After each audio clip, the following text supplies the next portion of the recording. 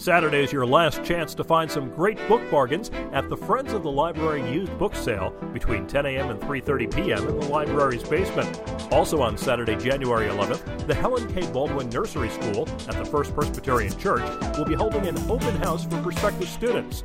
More information is available by calling 276-1166. Join Muscle Man Mike and Soccer Sue in the healthiest show on earth on Saturday at 3:30 in the Community Center.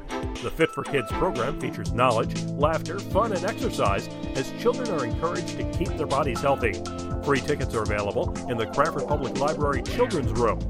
On Monday afternoon at 2 and again Monday evening at 7, the Friends of the Cranford Public Library will sponsor a showing of the foreign film Barbara.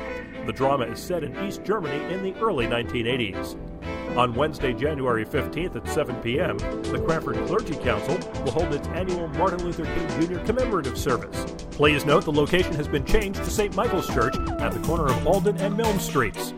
And on Thursday, January 16th, come learn about wills, estates, and managing assets for loved ones at 7 p.m. in the Community Center.